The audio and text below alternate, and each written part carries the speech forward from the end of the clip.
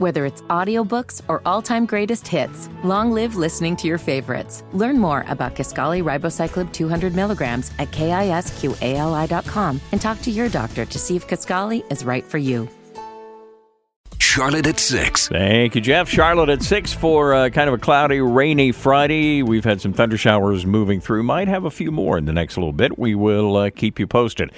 I'm Mark Garrison. Coming up at 6:23. Are you planning to take your kids to see the Buzz Lightyear movie this weekend? Some parents are saying no way, no how, because there is a gay kiss in the movie. So we'll talk about that coming up at 6:23. But we start this evening with Charlotte's most high-profile unsolved murder case, the Juneteenth massacre on Beatties Ford Road. 4 people killed, 7 wounded. It happened 2 years ago.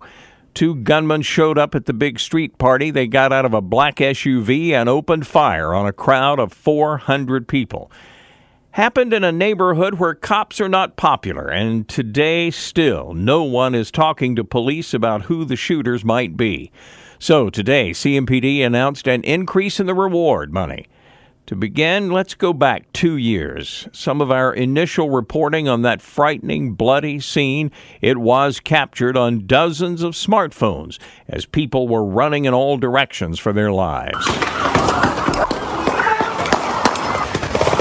People in sheer panic running for their lives on Beatties Ford Road. Now, listen again. Some of the gunfire sounds like it's coming from a machine gun. All the shooting started after a woman was hit by a car. Police and an ambulance were called. That's when somebody, or several, began opening fire on the crowd.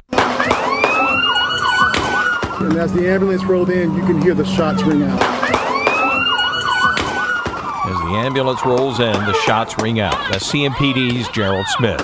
He says 100 shots were fired into the crowd. 100.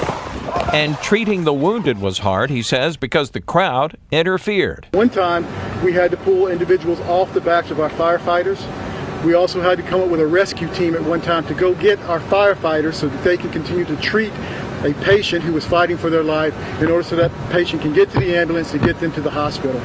It was a very, very chaotic scene. But police are struggling now to solve the case. People who attended the block party refusing to talk to cops. We're talking about 400 people in one spot, not one witness. No one came up to us. We're still processing the scene. If you care about the victims, their families, their friends, then come forth. If you even care about just being able to have a celebration without gunfire, come forth. This man who lives on Beatties Ford Road agrees. He said people need to come forward and tell what they know. If black lives really do matter, y'all, and I'm speaking to my minority, I'm speaking to my black skin, if it really do matter, you go out there and you get that person that did that, you bring them down here and let justice be served. That was our initial reporting 2 years ago on such chaos. 400 people at that party, and still no one talking to police in 2 years. Juneteenth, of course, celebrates the end of slavery. But in this case, the shooters were black, and so were the victims. To me, it's like a new slavery to black people, killing each other. That's one of the relatives who lost someone in the shooting. It was last year on the first anniversary that he stepped up at the police department pleading for tips, urging members of the black community who don't trust police to put that aside and help catch the killers. Black on black crime.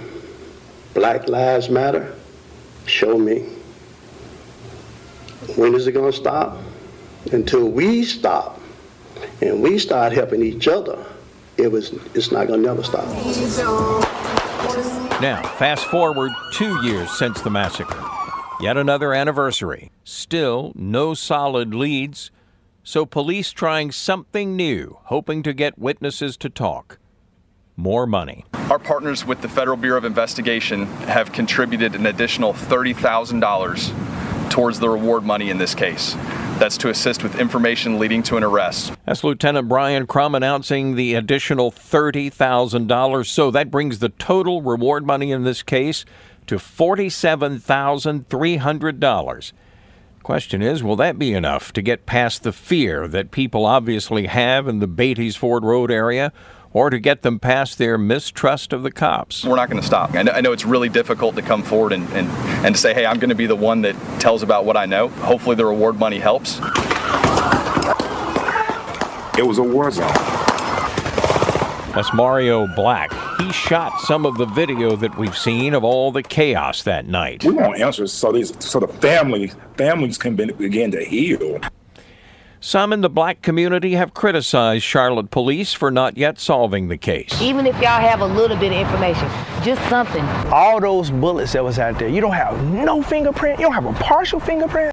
Well, Lieutenant Brian Crum says they're doing all they can.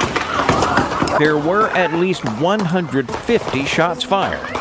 Crum says they've had some help from the feds analyzing the shells, hoping for a clue that would lead to the killers, but so far nothing definitive. I mean, this is a 10,000-piece puzzle or more. This is a very large case spanning, you guys saw, an entire city block. We have made progress. We're starting to see a picture of what happened. I say starting to. Over these past 2 years, that picture's come together. We have made arrests that are not directly associated with this event, but of individuals that we need to talk to.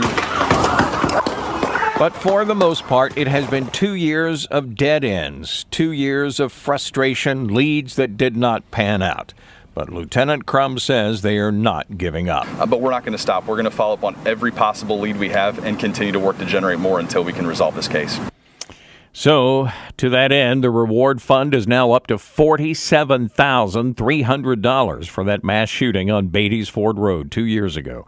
3 people shot to death, 1 person killed when hit by a car in all of the chaos, 7 others wounded. There's pretty clear video of 2 of the shooters, but so far no solid ID on who they are. Meantime, this weekend, several Juneteenth activities are planned all across Charlotte. This evening in Plaza Midwood, and on Sunday, a block party again near Beatties Ford Road, and police say they will be there. They're urging people to be vigilant. With any big celebration that garner large crowds, we ask individuals that if you see something, to make sure you say something. You can either text 911 or you can call 911. Captain Brad Koch, and again he says there will be plenty of cops now at the various Juneteenth events here in Charlotte.